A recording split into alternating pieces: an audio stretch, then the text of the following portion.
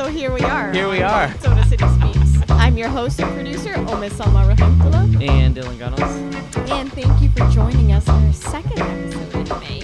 Very exciting. We're continuing our conversation on housing. Yes. And we'll bring you more about that before who we interviewed and all that fun stuff. But, and of course, we have headlines as always, and we'll, send you off on your way with community listings as well. This month we are not doing the fizz because we just got so much to talk about regarding housing.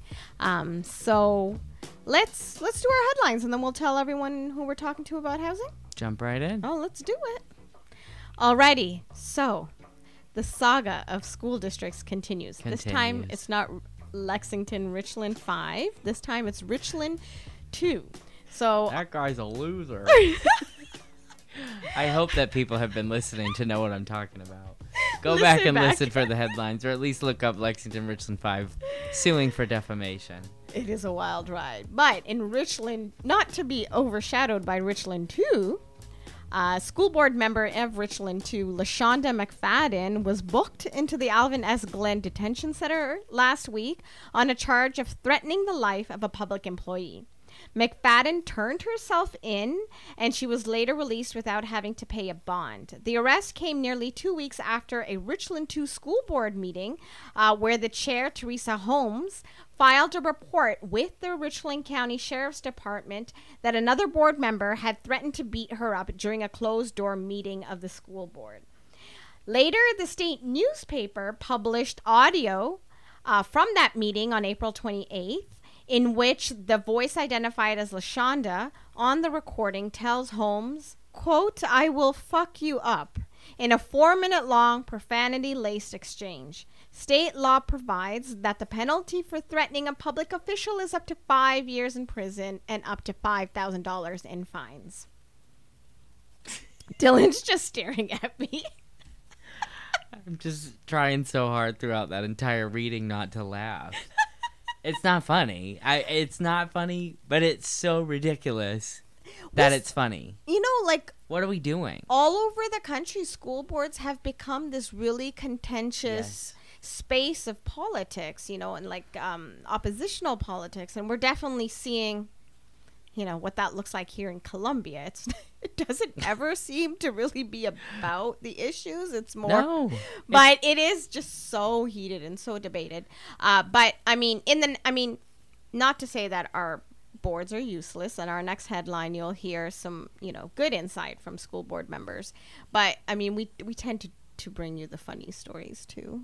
Oh, absolutely. But they're real. We're reading them in the State and the Free Times and all those places too. Mm-hmm. And again, it is not funny, but it is so ridiculous that I can't help but laugh. No, that's definitely because it is. And you bring up a really great point. Like, we have so politicized our school boards now that I also have to ask the question, what are we doing there too? But that's exactly. These exchanges are getting so heated, so divisive, so personal, and I'm gonna F you up, and then I'm gonna sue you. So fun times. But the students, right? It's all about the students. After a spat of gun incidents, Richland 1 School District has installed metal detectors and started searching students' bags right after spring break without consulting police. Richland 1 School District Board member Robert Lominack said that while security and safety are major concerns in the state's 9th largest district, schools have gone overboard. Lominack said he has heard about a high school student who had a nail clipper taken away and that hair picks with metal teeth, primarily used by black students, were confiscated while white students were able to keep their combs. So I heard at Dreher High School that bras were being taken away, EpiPens. Bras? Yeah. Like, not off the person, like if the bra was in your bag. This is the rumors that are going around. Taken away EpiPens and plastic forks. But apparently that's a thing. That is a thing. I had no... The forking. Richland County Sheriff Leon Lott said that the district's decision, independent of his department, did not cause any problems for his deputies. District officials would normally talk with his agency about major security changes like adding metal detectors beforehand, but it is not required. Before the new security measures, Richland 1 students' bags could be searched under reasonable suspicion and only by a school administrator. But since the introduction of metal detectors in late April, almost every student walking through them has their bag searched by a security guard. Every school in the district does not have metal detectors and searches every day. Since April, metal detectors have appeared in schools at random. So another story from Dreer is that I was talking, some of the students were talking about it. I don't work at Dreer or anything. I just happened to be there because my stepdaughter goes there. And they were saying, like, they're really smart. They're like, this, because administrators weren't able to check our bags regularly, that's why they brought in the metal detectors, so that they have a reason to check everyone's bags. And this is what students are saying. Like, they know what's going on, and they know this is a ploy to control students. And, you know, I'm sure to control not, like, more than guns, like drugs and whatnot. But, I mean, what are they confiscating? Bras and EpiPens and forks. And I'm sure, you know, with all that's going on in the state, it's like, why do you have condoms in your bag? Like, why do you have a phone number for an abortion clinic? You know, like, why do you have tampons or pads? Like, I just, where does it stop, right? Yeah. Yeah, I mean, I don't, when I was in school, I don't remember administration having the authority to search our bags at random. That never happened to me. So even to hear that they have the authority, and again, it's like you backtrack for a second and you understand where it's coming from. Right. Let's be clear. The two of us sitting at this table are huge proponents of gun control, huge proponents of ending gun violence, heartbroken by every incident that occurs at any school or any mall or any religious institution or anything that's related to gun violence, period. So let me get that on record before somebody comes back and says anything. I hope that we know that we're all in agreement that something needs to happen. But not this. But this doesn't feel like it. No. It just doesn't. And it's like you said, where does it end? Because that's the nature of it every time, is that it starts with a precautionary measure. It's a reaction to what's happened, and then it devolves into something more, and now we're stuck in it. And that concerns me. So Moving on.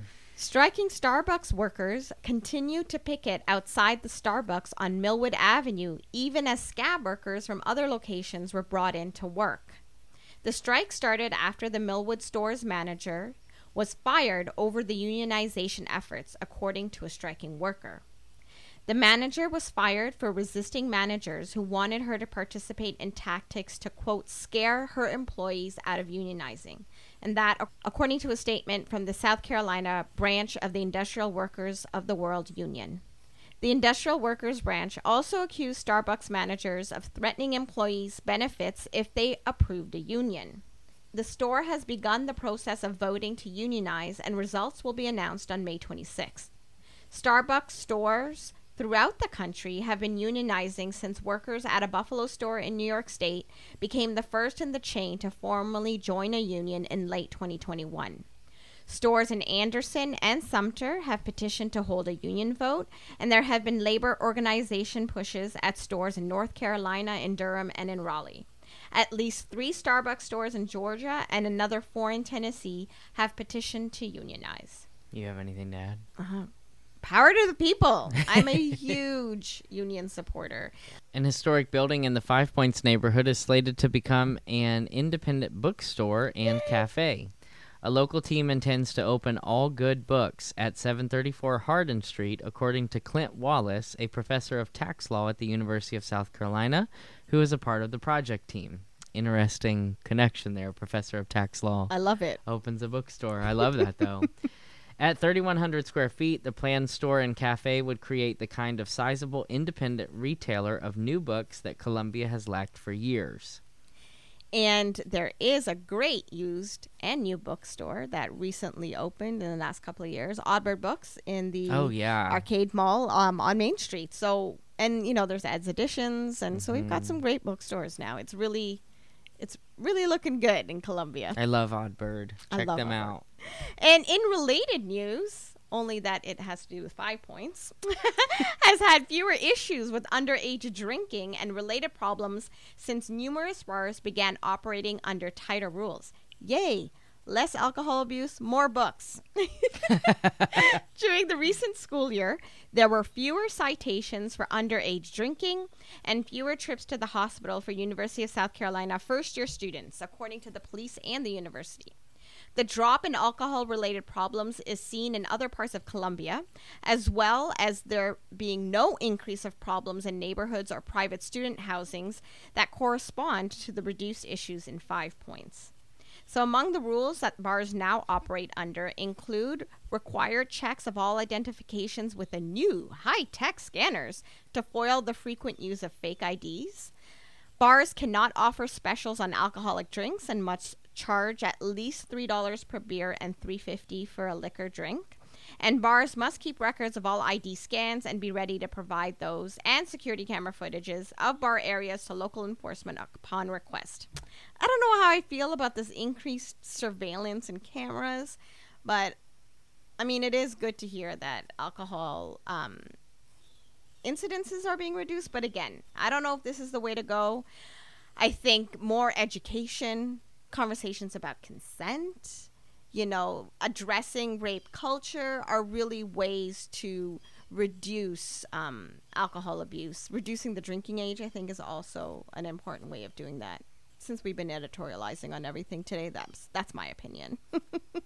I agree to an extent, although I am happy to see this happening. I think that, let's be honest, 5 Points on a Friday and Saturday night when school is in session at USC.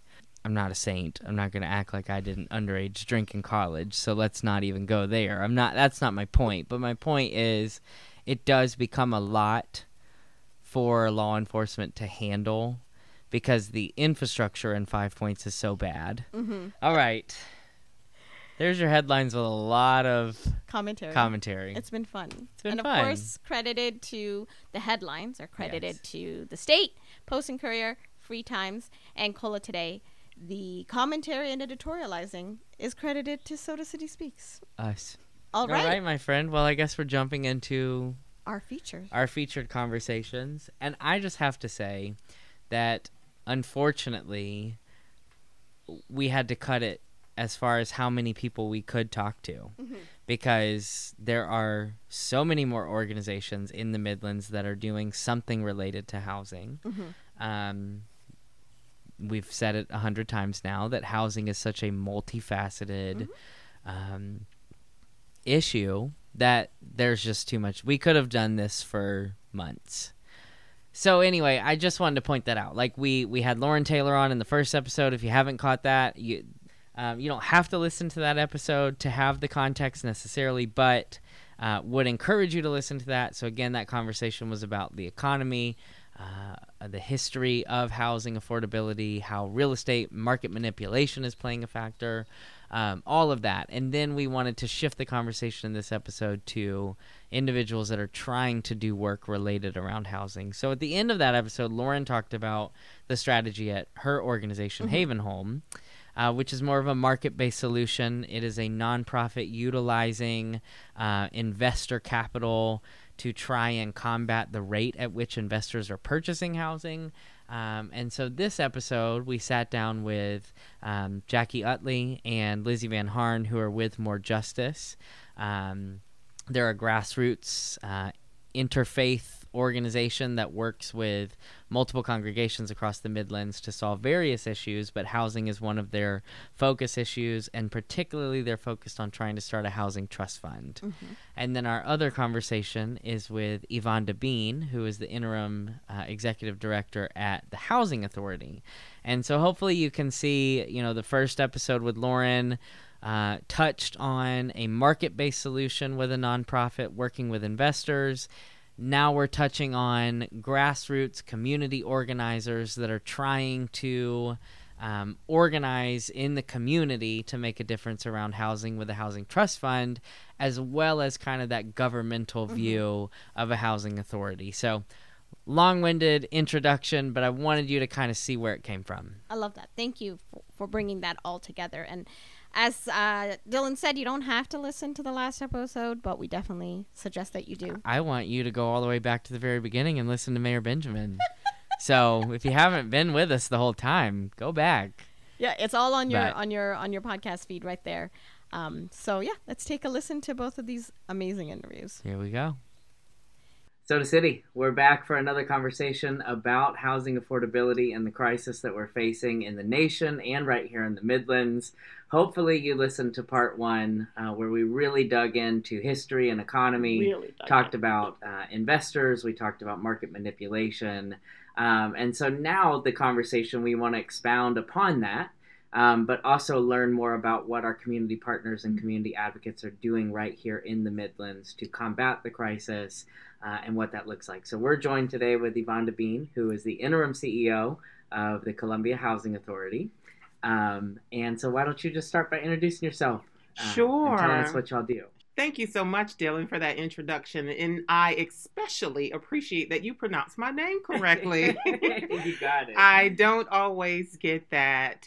Again, my name is Yvonne Bean, interim CEO for Columbia Housing, and I am so excited to be joining you all here today. And especially to talk about this extremely important topic of the affordable housing crisis that we're facing today. I represent two organizations, actually, Columbia Housing and also Casey Housing. We serve collectively over 6,500 families in Richland and Lexington counties. And we provide affordable housing through two major programs. One includes the public housing program, which is comprised basically of properties that are owned by Columbia Housing or Casey Housing. And also, our second largest program is the Housing Choice Voucher Program, more commonly known as Section 8, where we work with landlords. We provide rental assistance to landlords on behalf of eligible families, affording them an opportunity to rent properties in the private market or the private sector. We also have several other supportive or support services type programs where we work very closely with our residents to address whatever their needs are holistically. So those needs outside of housing, sometimes it may be working with them on things such as finances or credit or how to become homeowners. We are huge proponents of homeownership. In fact, we've had a homeownership program for 20 plus years now. And most people don't know about our homeownership program, but individuals who are, in fact, voucher holders do have the option of taking that voucher and actually purchasing property as opposed to renting property. So it works the same way, where the rental assistance is paid to the landlord on behalf of the family. Instead, it will be paid to a mortgage company or that financial institution on behalf of the family for the purpose of, at some point, owning the home. So we also have nonprofit subsidiaries or affiliates, as we often refer to them, and these are nonprofit entities that allow us to continue to further our mission of providing affordable housing. And so we've been very, very, very successful through those entities in being able to create more affordable housing. One of the programs that we're super excited about and actually just fairly new to the agency is we've exercised our right to issue bonds. Under state law, housing authorities in South Carolina can issue bonds, and not until probably the 2000s, housing authorities actually issued them. We actually, within the last year or so, have been issuing bonds and are scheduled through the end of this year. We anticipate we'll probably create more than 1,700 affordable housing units. And I say we create it. It's not that we're creating. We're actually issuing the bonds to private developers. So we partner with them. We act as a conduit. But through that particular initiative and those partnerships, that's an additional 1,700 units that we will have, injected into the affordable housing market. So the thing that, I found interesting about that is that I always thought, I guess it's a technicality and also I'm Canadian, but I always thought Section 8 housing was not the voucher program, but the actual housing units that you all owned. So that was interesting. Oh, wow. Well, I'm glad that I could clear that up for you. That was because if you had that understanding, I'm sure others may have had the same. There are certainly others, because we've had conversations with folks that think that. But in Canada, is that a different? We don't call it Section 8. I don't even think we don't have a voucher program, and we call it subsidized housing. Okay. I think is the term and it is for it. and it is subsidized housing. Yeah. And the other thing, like the bonds, is especially interesting. I did not know that. And just another question on the side. Sure. You run Casey Housing and Columbia Housing? Yes. So how does that work? So we actually have an agreement with HUD to manage Casey Housing. Casey Housing is comprised of 41 units, so it's a lot smaller, obviously, than Columbia Housing. But yes, we are super excited to have that responsibility. The board is fantastic. They are absolutely great to work with, and we're doing some renovating in that space as well. So we're super excited about what we're doing at Casey too. Great. And that's fairly recent, right? The partnership with Casey? So no. The partnership with Casey isn't recent. Oh, we've had this partnership forever. No, but the renovations are fairly recent. We've actually just started to renovate some of the units there in the last 6 months or so. So I think that's a great segue, because I want to get to this point, because I think it's extremely important for the community at large. And clearly for me, I started the day off by saying Chad, which I was completely incorrect there. I just assumed that Casey was fairly new. And so, but I don't think I'm alone in some of that. And I take full responsibility, right? Like, that's my own ignorance for not always reading the e-blast and taking, looking at y'all's marketing. I do, but I'll recognize it. That is a responsibility on me. And we actually just met with some of your folks yesterday who do, I think it's the transitional housing or permanent housing? Supportive housing. Supportive housing. Yes. So that's we have homeless programs. We are a continuum of care provider. Yes. So yes. So many programs. Yes. And that's to your point, what you were saying. There's so many programs. So talk to us a little bit more about what exactly is a housing authority. Because I think a lot of people have an idea of it's subsidized housing or it's government housing, and they only work with Section 8, but you all do so much more. And so what would you like to say to folks like me in the community that just don't know? What else do you do, and how do we learn more about it? Yeah, certainly. So housing authorities, differ from community to community, city to city, state to state. Housing authorities are typically created through state enabling legislation. Although we're created through state enabling legislation, we act as our own separate entity. Our board, for us, Columbia Housing, is comprised of 7 volunteer commissioners who are appointed by the mayor and ratified by city council. We are historically have been the single largest affordable housing provider in most cities, is what you will find for housing authorities. We are, however, much bigger than what I think we were when we initially started, and that's just because we've had to evolve in a space that would allow us to continue to provide affordable housing for the individuals that we serve. Historically, housing authorities have received funding from HUD. We receive our funding from the federal government. And the federal government has not funded us at the same levels year after year. Our funding has continually declined over the years. And so what's happened is, because there's been that decrease in funding, we've been unable to successfully meet the deferred maintenance or capital improvement needs that exist with maintaining these properties. So unfortunately, it meant for housing authorities, we had to do something different. We had to think outside of the box in order to be able to address these longstanding maintenance needs. For us, we actually, over the last couple of years or so, we have had a significant number of inspections and evaluations of our properties to really assess the conditions of our units. And what we found is that we actually have $250 million in maintenance needs or capital improvement needs. $250 million. We'd never be able to fund those needs in the typical setting. So what we did was different and creative and outside of the box, and that was we launched a plan. We're calling it our blueprint, which is Vision 2030.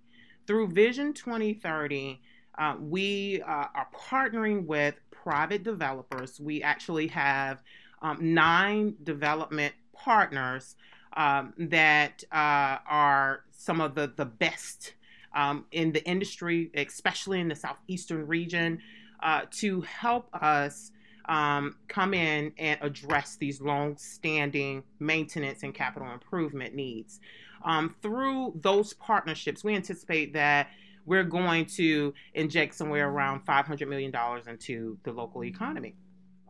So we're super excited about being able to launch such a big initiative. We initially called it, a progressive or aggressive, because it is just that, rather ambitious, but it's certainly possible. And through these partnerships who bring that capacity and that expertise, we're going to be able to do that.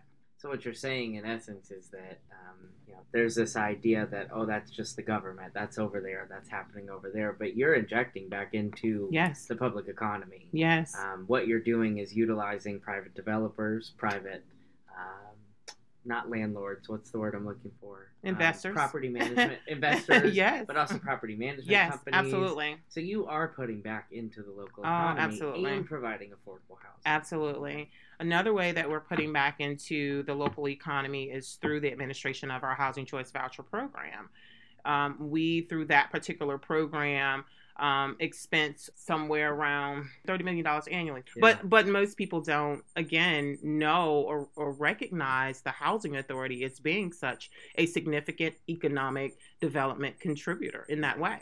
That is really interesting. That I never even thought of the government as a contributor to the local economy, which is silly because I know that, for example, SNAP is the biggest economic stimulus program that the government runs. So yes, shame on me. So I wanted to, transition a bit to ask you specifically about some housing projects. And if you are a listener to this podcast, or if you're following kind of housing in Columbia, we were discussing this before, that this is a pivotal part of that history is Allen Benedict Court. And of course, recently we know that, we're just up the street from there or down the street from there. And every time I pass by, I'm like, oh my God, it's just a big empty lot. Yeah, and we know that there were some difficulties there with maintenance. Some residents, unfortunately, lost their lives. So can you tell us about kind of the plans for Allen Benedict Court? Most certainly. The tragedy that occurred, back in 2019 was certainly heart-wrenching for us all. It was a very unfortunate series of events to occur. And yes, sadly, there was a loss of life. Allen Benedict Court was, because it's not there any longer, it's since been demolished, but it had been a property like most of Columbia Housing's properties that had, of course, its share of maintenance needs. And so we were able to get approval from HUD to demolish the property. And we've actually just completed demolition this month. And we have these exciting plans that we're going to redevelop on the property. We're actually going to bring back more units than were there previously. So we're really excited about that. But we're also excited about even the design of the buildings that will be on that piece of property in the very near future, because it's going to be very aesthetically pleasing and fit in with the community as is. So we're excited about being able to do that. We are actually just at the phase in the process where we're going to start to engage the public, because Again, when you think about Allen Benedict Court, it, as a pillar within this community, meant so much to so many people. And so for us, we want to make certain that we capture that rich history, and that what goes back there is truly reflective of this community. So that's where we are in that process. And we anticipate by 2024, we'll actually be occupying those units again. It is exciting to hear that they will be physically occupied by 2024. That's a great timeline. Yeah. I thought you were going to say built by then. Yeah. So that's great. Yeah, no, they'll be built by then. Yes, built by then. Okay. Did I say occupied? Mm-hmm. Yes. Okay, I meant built. Yes. Okay, so built by 2024. Yeah. And how many units were there originally? And you said there's going to be an increase now? That's really exciting. Yes. We originally had, I want to say, so maybe 240, I think it was 246 units originally. Okay. But what we're going to put back are going to include multifamily units. So we'll have multifamily units. We'll have a senior component as well. Oh, okay. Workforce housing. Yes. We will have, thank you for mentioning that. Yes. Part of Allen that will be, yes, we're going to have, and that actually came from, the workforce housing component was a suggestion from our partners, Benedict Allen and also Allen University. They had, through one of our initial meetings, indicated that they've had individuals work for them oftentimes struggle with finding affordable housing. And so, amazing. We want to prove ourselves good partners. And so certainly if we're able to meet that need by creating workforce housing, then that's what we want to do. That's great. Oh, that is such good news. We are super excited about our redevelopment plans for Allen Benedict Court.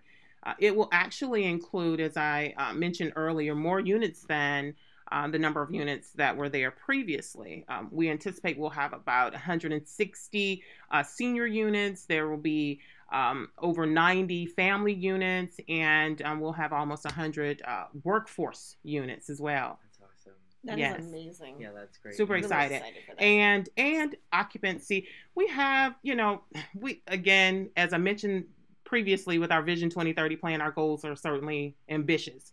And so we have an estimated occupancy, or we had an estimated occupancy of December 2024. Okay. But we've certainly had some delays, unfortunately, with weather, things that we couldn't control. And so it'll probably be early 2025 before the units are actually occupied. But folks will start to see more construction. Yes. And I think even just that excitement of seeing more than just an empty lot. Because like you said, I mean, I don't want to neglect the fact that empty lot represents, for a lot of people, the sadness and the frustration of what happened there. So to see new construction and, like you said, how aesthetically pleasing it's going to be, and that's exciting. Yes, thank you.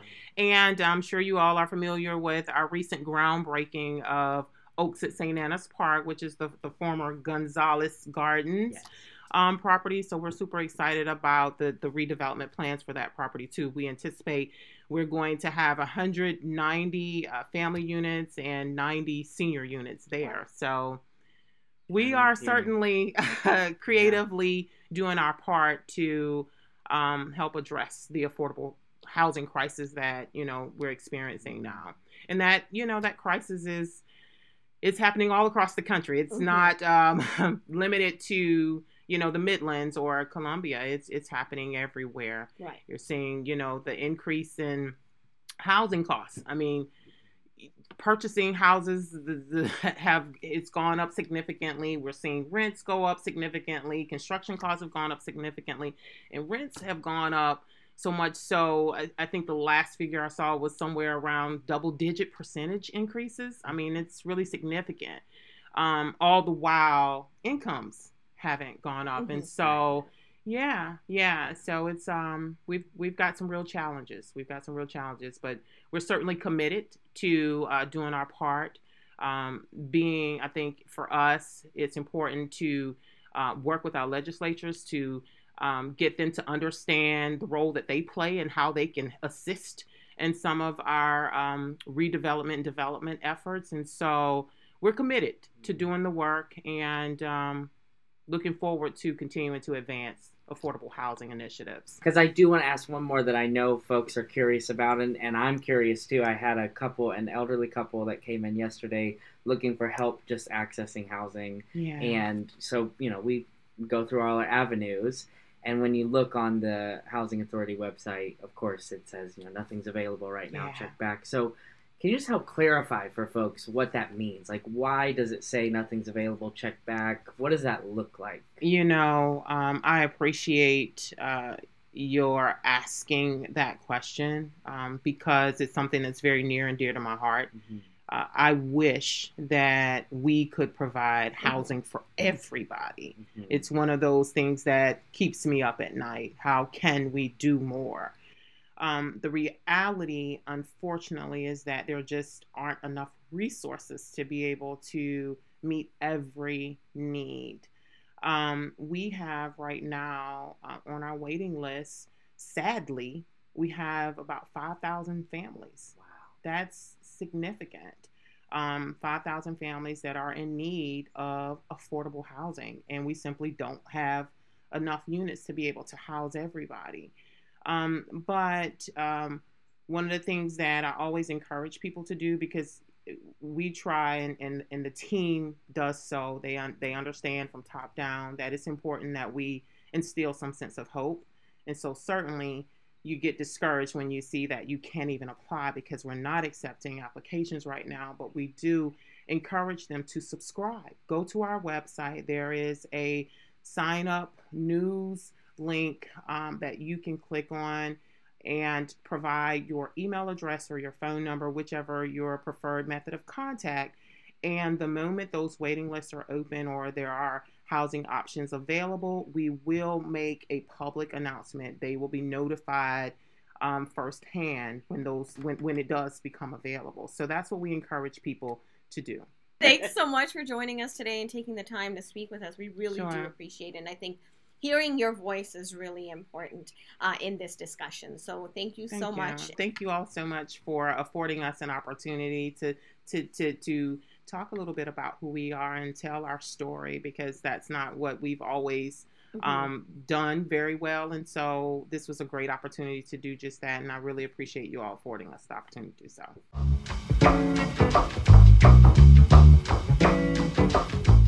Soda City, thanks again for joining us for our series on affordable housing. We're sitting here on this hot May day with some watermelon. Reverend Jackie is rocking in the rocking chair, and we are ready to dig into this conversation. So thank you both for being here, and we'll just start off with that. Just tell us who you are and who you're here representing. Yes, good morning, Dylan. I am Reverend Jackie Utley, and I am the pastor of the Ascension Lutheran Church in Eau Claire, North Columbia. Glad to be here this morning. Thank you.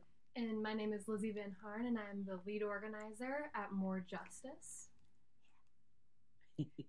And that's great. I failed to mention that I am a co-president in More Justice. More Justice, great. Yes. And that's part of why you're here today. Yes. And so again, just to recap for our listeners, what we talked about this before is that we kind of started this conversation with the problem, talking about what is the housing crisis, how did we get here, and now we're trying to talk to these organizations and folks in the community that are trying to do something about the crisis. So let's backtrack before we get there, specific to housing. Whoever wants to take this one, what is More Justice, and how did you get started, and what do y'all do in the Midlands? Okay, well, let me begin by saying that More Justice is a grassroots, nonpartisan, interfaith-based organization that consists of over 25 congregations, and we're culturally, racially, geographically, economically diverse, and everything. And so it's an organization where the congregations come together to address the community-wide problems.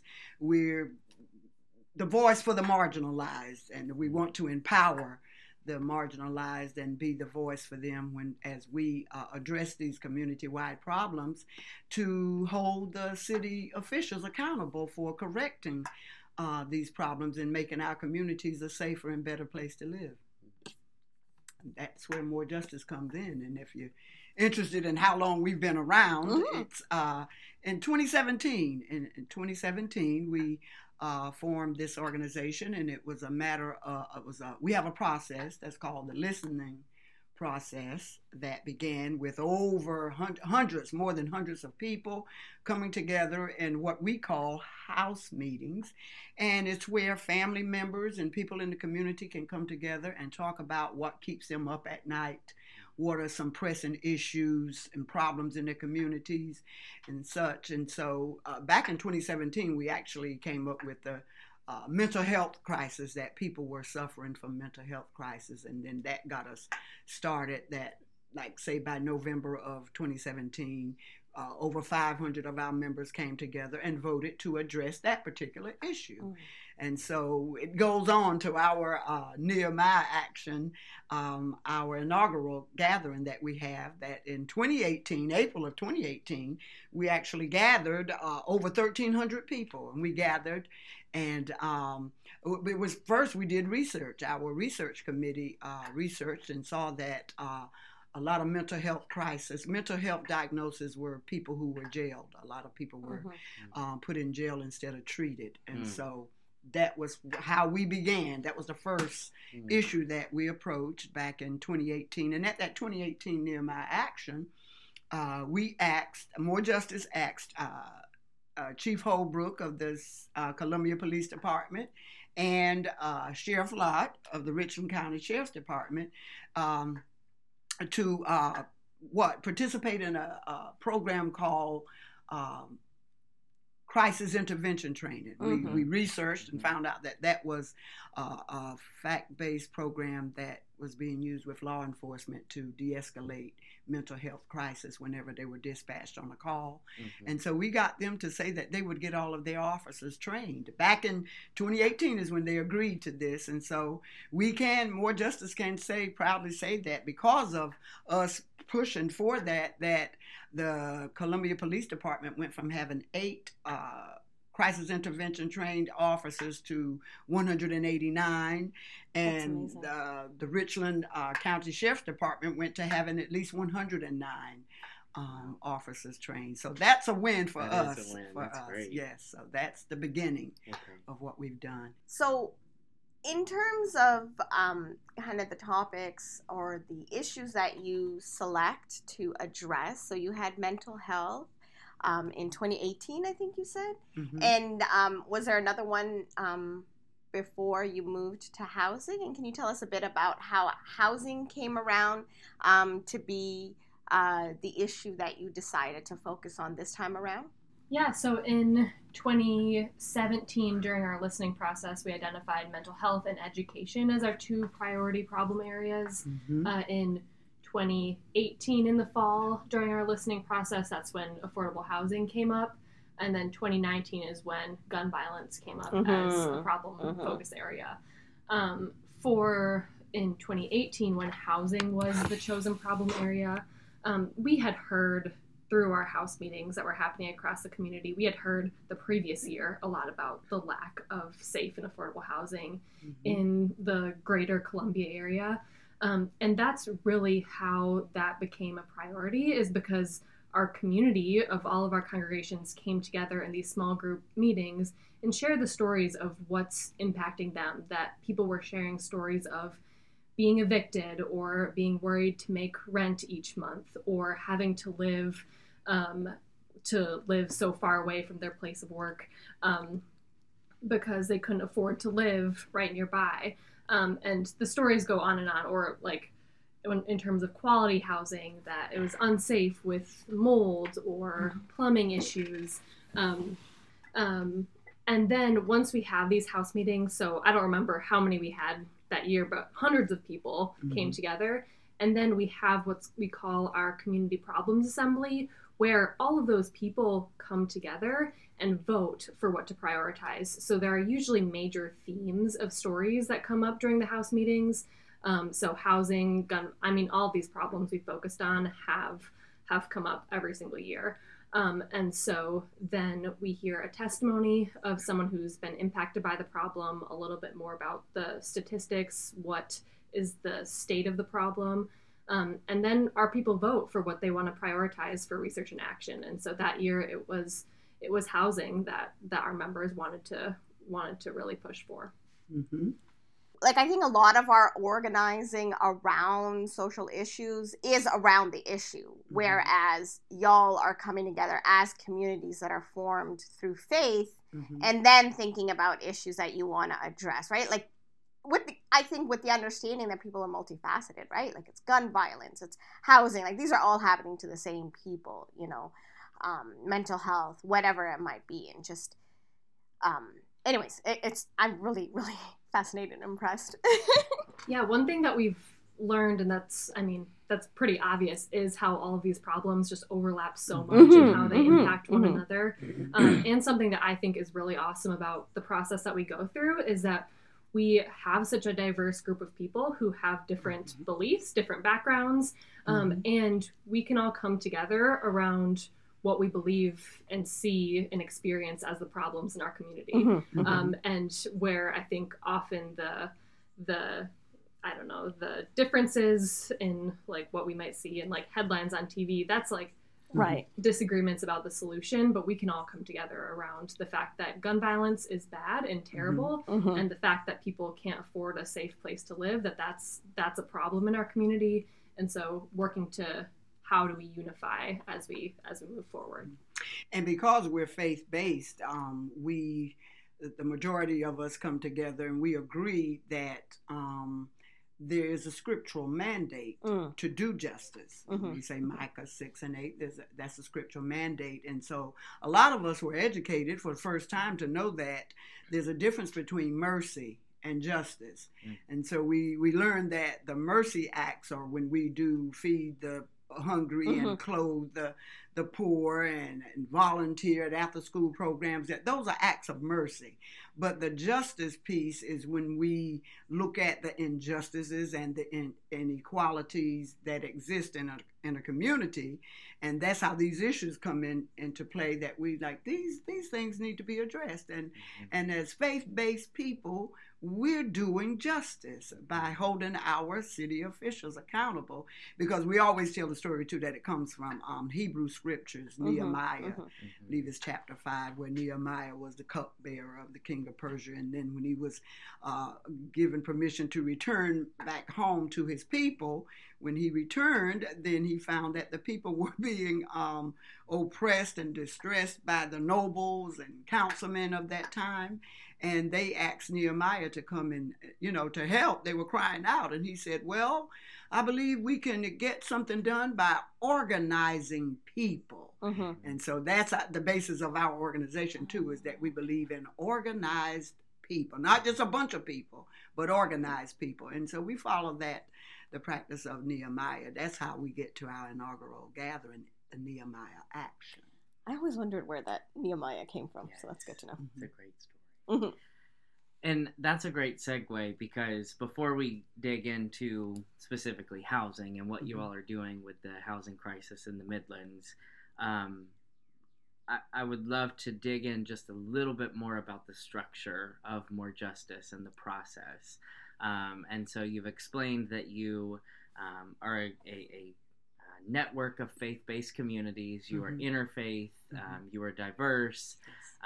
You start with listening parties that happen in individuals' homes in the communities, where you begin to discuss issues that are taking place in the community.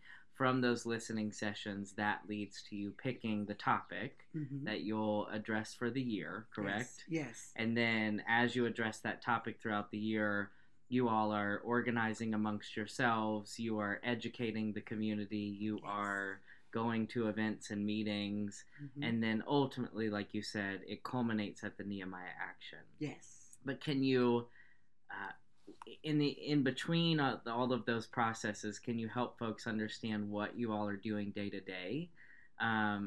Lizzie as an organizer for the organization, but you also as the co-president. What are you doing day to day for these issues? And then also, if you can tie in this part, because I think it's interesting, not a lot of people are used to elected officials coming to a huge gathering of a couple thousand people and having to stand in front of those people and answer yes or no, and commit to doing one or two things that are tangible and specifically laid out in such a way that they can't give you the political answer. They have to say, this is what we're going to do. Yes. I don't think people are used to that. And I think in some ways I was interested to know that it was the faith-based communities that were doing that. So what's your day-to-day look like? And then help us understand what you think the impact is of doing it this way. Well, actually, I'd say day-to-day. Well, first of all, we have research teams who are researching the issues that we voted on, and from our listening process, and from our community problems assembly, where we vote on the issue to be addressed. Then we have research teams formed that they're doing the research of these issues, and then we have steering committees. And so periodically we have these meetings of these various committees, like the housing committee and the gun violence committee as such. And so we're meeting, constantly, and because the actual organization consists of these congregations, and so a congregation, a church, a synagogue, a mosque, or whatever would have their people, members of that congregation, become a part of the Justice Ministry Network Ministry. And so that's what each congregation is called, a Justice Ministry Network. And so with that being the case, we're communing with one another on what we're doing about, what part we can play with helping to be a voice for the organization. And so while we're having these steering committee meetings, we contact our city officials and let them know what we're doing, what our interests are, and then we have meetings with them. And of course, during the pandemic, these meetings were all virtually, but we met with them and we let them know what our concerns are and what our next steps are and what we require of them.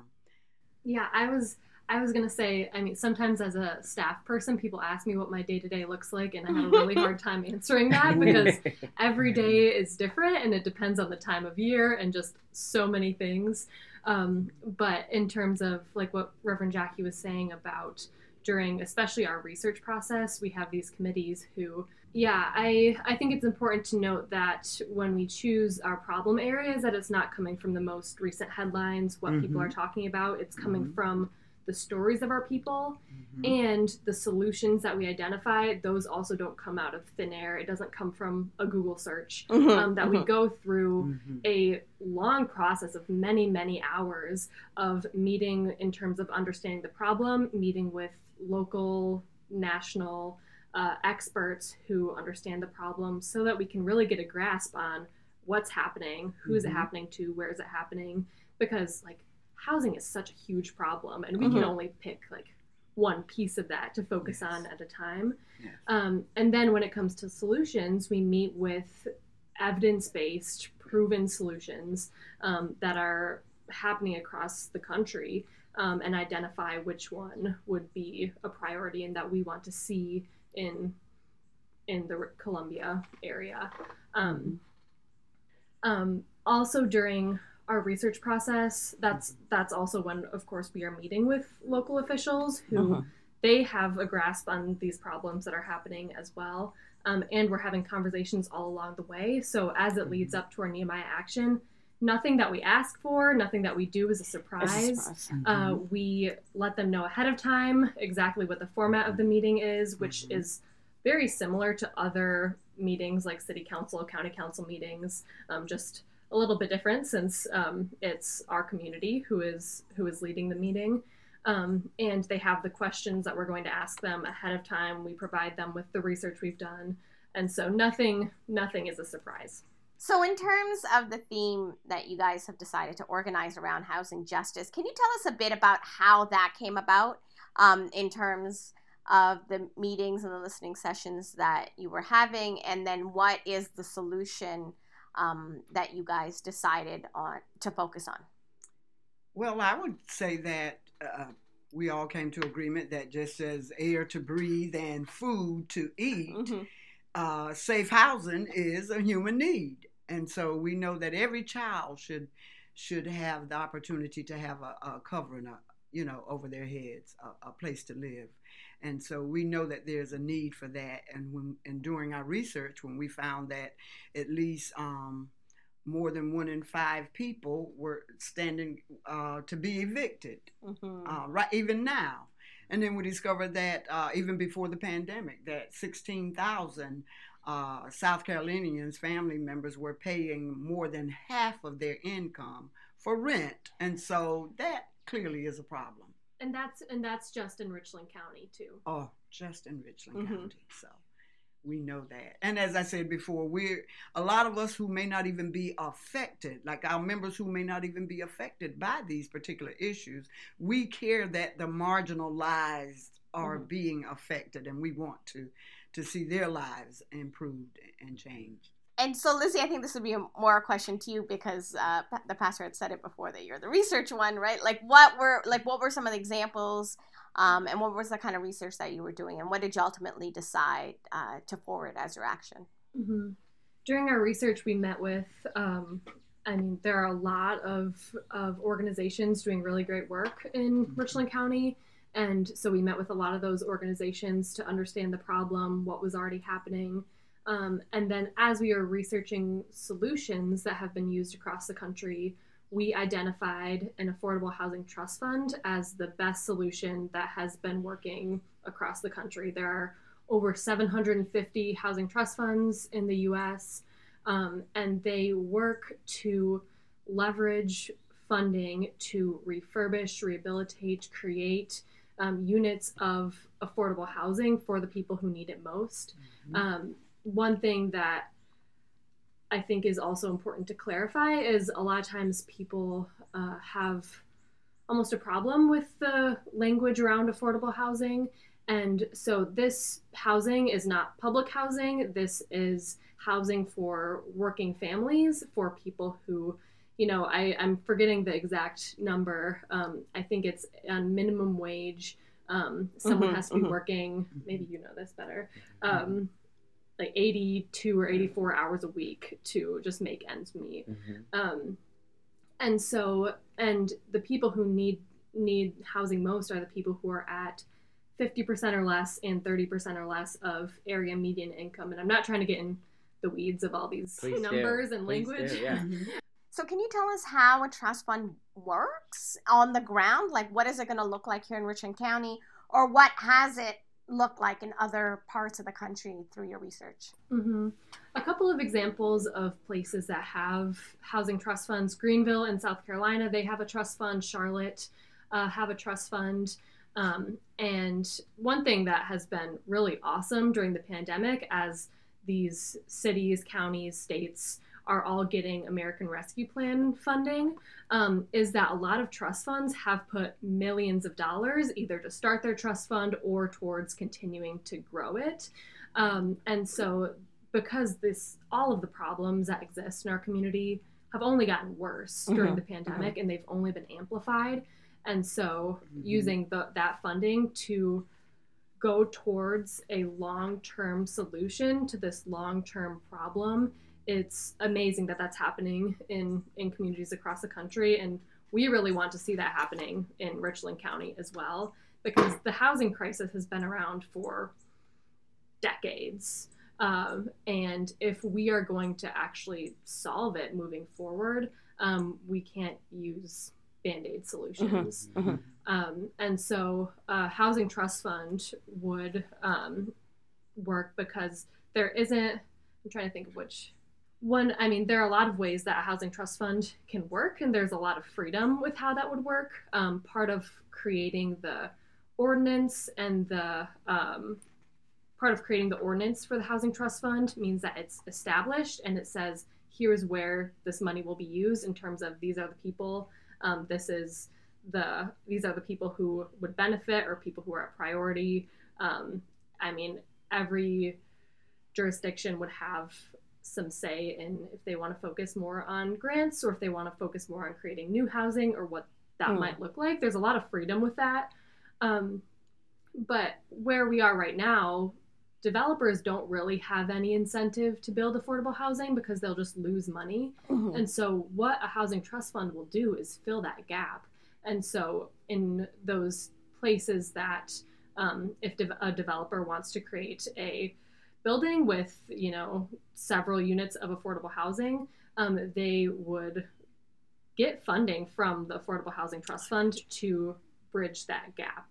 And that's just one of the many ways that a trust fund can be used. But that's one example. Okay. So just really quickly, because you've given a great explanation of what a trust fund is, how it can be utilized, but let's take that. Richland County gives $10 million and they start the trust fund. What does that mean for the Midlands? Because we really want to bring it home and understand our backyard. So we get a $10 million trust fund started. How does that help change the landscape of housing in the Midlands? That would lead to the nonprofit organization that will run the actual program. So, Lizzie, could you speak to that a little more definite? Well, I will say, in terms of American Rescue Plan funding, this was money that no one knew was coming. Mhm. And so it really is just this incredible opportunity for our county to take action to really get this started, because once there's money in a trust fund, then that money will be leveraged, it will be multiplied, so that, again, we have a long-term solution to this long-term crisis. And down the road, what we would be looking for, because what we've learned about housing trust funds is they really need a dedicated source of funding in order to be successful. And so we would be looking for that down the road.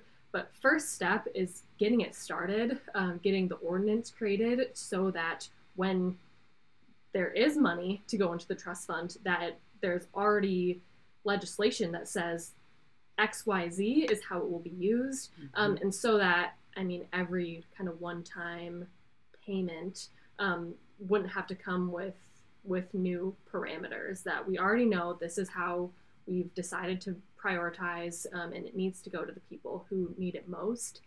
And that would transform our community. Once we have a trust fund,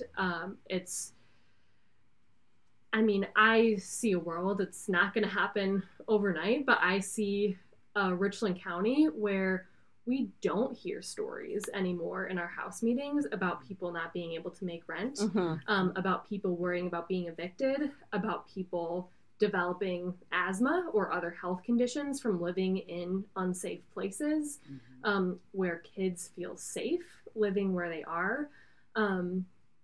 And that's really what we're looking at.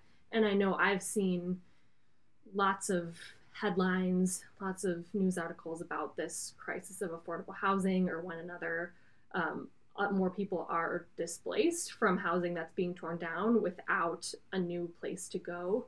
And I just imagine a Midlands where we don't see those anymore, because those aren't a shock to see these days. And so when we don't see those headlines anymore, and I think about that with all the problems that we focus on, what would that would just completely change our community. Great answer. You put a little pressure on the county there. You gave a good vision. So, a lot of what we've been talking about is I want to say abstract, but what are some of the stories of people living right here in Richland County that you might be able to share that can help our listeners really kind of try to understand the scope of the issue? I can name a lot of stories, and I can name a few that we've heard recently. There's a mother who has an adult son who has not been able to move out and have a place to live because he can't afford the rent, and anything that he could afford is just not safe to live in. There are people, we have a lot of people from our congregations, and so a lot of stories of people that have, invited people into their homes, and that's where they've had someone live for a while until they can have a place to stay. We have another story of a woman who was on the list for public housing for almost 10 years. Wow. Their family had found an apartment, and then when their name came up finally on the list, they had to move there, or else they would not be eligible for ever being on the list again. And this was moving to in a location that was outside of their school district, with conditions that were unsafe as well, plumbing issues, mold, but they had no choice. I mean, I've heard a lot of stories from seniors of how they can't make ends meet, and how when they're already trying to make ends meet, they have children or grandchildren who they can't afford rent, have to move back in with the seniors, and then they struggle even more in order to be able to afford and make sure that they can have a place to live, that they can pay for their medication, that they can pay for food, that they can pay for just basic needs to survive. Well, thank you both again so much for being here today and sharing again about More Justice and overall what your organization does, because again, housing isn't the only issue that you're focused on. It's a major one, but you're doing gun violence prevention still. You're still doing mental health intervention. And as time goes on, you'll have another topic from your listening session. So thank you for sharing again what More Justice does, how you got started, and telling us more about what a housing trust fund is and how that works, and how we can advocate for that, and what a difference that would make in the community. And so how can folks learn more about the organization? Can folks plug into the organization, whether they're a part of a faith organization or not? Can individuals just join?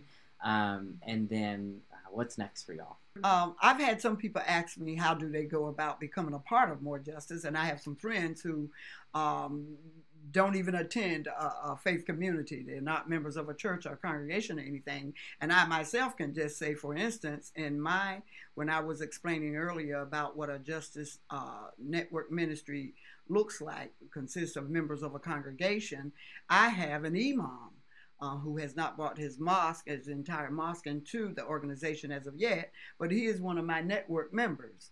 So he is literally involved with this work of More Justice as a Muslim, and so he's part of my network ministry. And I tell people, you don't have to be a member of the congregation. All you have to do is just show the interest. And yeah, and I would reiterate that everyone is welcome and encouraged to be part of More Justice, whether they're part of a faith community or not, because it really, I mean, it's against our values if we had any really exclusivity. We want everyone to be a part of this work to push for a more just community, and so there are so many ways that people can get plugged in, and so you can find us on Facebook or Instagram, our main social medias. You can find us at More Justice or More Justice Ministry, and to the easiest way to get in contact with someone and figure out how to get plugged in is to reach out to morejusticeColumbia@gmail.com. Awesome. Well, again, thank you guys so much for being with us. Thank you for what you do in the community, and we'll see you soon. Thanks, okay. And we are back. I hope that you were able to take a listen to those and really think about ways that you might want to get involved or learn more about the work that's being done in our city around access to housing, because it definitely is a really important issue. And I think, as we talked about several times, it's really multifaceted, and this really gave us kind of a view of what that looks like and what that means. So thank you to More Justice and the Columbia Housing Authority. Yes. We did talk about it in the interviews, but we will link those organizations in the show notes, and anything else that we talked about will be in the show notes. And now we leave you, but not without a treat.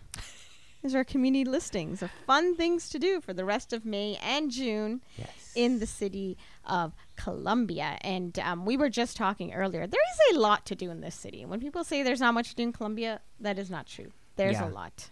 No, I mean, truly, when you sit like we do behind the computer and go to Cola Today, Experience Columbia, city website, all these different places to look, I'm like, I could do something every day and not do all the events that are offered here. So I think that's part of why we put this structure together when we started this, was we also, there's a method to the madness, y'all, is that we also we wanted to bring a full awareness to Columbia. Yeah. And all that's going on. And so these community listings are just another avenue for us to say, hey, look what's going on. Get involved. This city's pretty cool. It is indeed. So, Behind the Scenes Tour with Historic Columbia is taking place on Thursday, May 26th from 5:30 to 7:30, and they will be touring Drake's Duck-In at 1544 Main Street. It's $10 for members, $20 for future members. Oh, that's a great way I of like how putting they it. do that, yeah. And in this tour, you will tour the restaurant and experience a blast from the past while visiting the second story of Doctor's Care. Ever wondered what was on the second floor of Main Street? Well, now's your opportunity. It is, and what I was reading earlier, here I guess we have to do commentary on everything today. But real quick, I was reading earlier that apparently the second story also used to be a restaurant. Oh. And so they're going to go through the history of, like, people that used to come to the second floor of Main Street and dine. And fun. It sounds kind of fun. Historic Columbia is also offering on Thursday, May 26th, It Housed History, the candy shop's importance in the Black LGBTQ community. Again on Thursday, May 26th from 6:30 to 8:30 at the South Carolina State Museum at 301 Gervais Street. The event is free, and it will be a discussion about the Candy Shop nightclub and the intersection of bias across race, gender expression, and sexuality. Again, the event is free, but they request that you RSVP since seating is limited, and you can do that on Historic Columbia's website. Raise the Colors, a Memorial Day Remembrance Run, will take place on Monday, May 30th from 7:30 to 11:30 a.m. I will not be there. That is way too early. At 430 Center Street, and it's $35 to take part in the run. Meet at Savage Craft Ale Works in West Columbia to do the Murph workout. Have you heard of this? No. It's crazy. What is this? It's a big trend. Crazy in the sense that kudos to the people that do it. No. But it is in remembrance of a fallen soldier, I believe. I don't want to get that wrong, but someone who passed away, and they have this workout that they used to do, and it is intense. Oh, okay, I see. All right. Yeah. You won't find me doing it. No. Indeed. Small Talk with George Clinton takes place on Wednesday, June 8th from 6:30 to 8 p.m. at the Township Auditorium. Parliament Funkadelic, archivist and historian Tim Kinley will chat with George Clinton about his music and his career in this one-on-one discussion. George will share stories about everything from his Funkadelic career in the barbershop to starting a barbershop quartet and on to the long, wild journey on the mothership.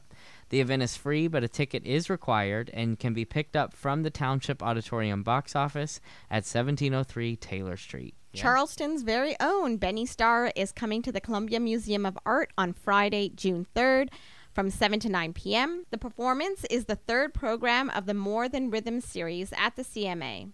After a sit-down with the host, Dr. Brigida Johnson, Benny Starr will perform with a full band on Boyd Plaza to help celebrate Black Music Month. It was the summer of '69, and the opportunity to escape into live music led to an outdoor festival that would forever change a generation. That's right, I'm talking about Woodstock. Steel Hands Brewing is celebrating live music, peace, and love with their very own Steel Hands Woodstock event with live music from Prettier Than Matt. There's live tie-dye. A workshop will be on site with a live tie-dye setup while supplies last. It will feature local artists with one-of-a-kind creations on site, and it is a free event just like the original Woodstock. Just come together and celebrate live music in the outdoor beer gardens starting at 1 o'clock. The event takes place on May the 28th, starting at 12 p.m. noon and goes all the way till 11 p.m. And the CMA's Affinity Group Friends of African American Art and Culture presents Modern Rhythms on Thursday, June 2nd from 5:30 to 8 p.m. The event honors the 10th anniversary of the FAAAC and is also an opportunity to meet the CMA's new curator, Michael Neumeister. The CMA Affinity Group celebrates Modern Rhythms, a new gallery featuring works on paper from the CMA's collection and showcasing FAAAC's first ever art acquisition, Oliver Lee Jackson's Monotype 4, which was recently gifted to the museum. The evening begins with a cocktail reception hour in the loft that includes the smooth jazz stylings of saxophonist Dante Lewis, light appetizers, and a cash bar. That sounds awesome. I'm definitely going. And those are your community listings and the end of another great episode, if I must say so Another great myself. episode. Of Soda City Speaks, which is produced and hosted by myself, Omisama Rahimtullah. And Dylan Gunnels. Our theme music, as always, brought to you by Preach Jacobs. You can find him on all the socials at Preach Jacobs, and encourage you to read his latest article in the Free Times, where he himself was pushed out of his housing.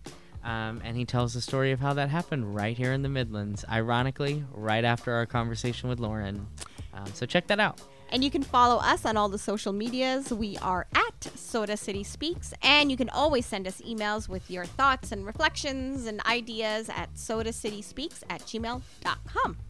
Please email us, y'all. I'm looking to talk to people. And that ends another episode of Soda City Speaks. Make sure to tune in next month and Let Soda City speak to you.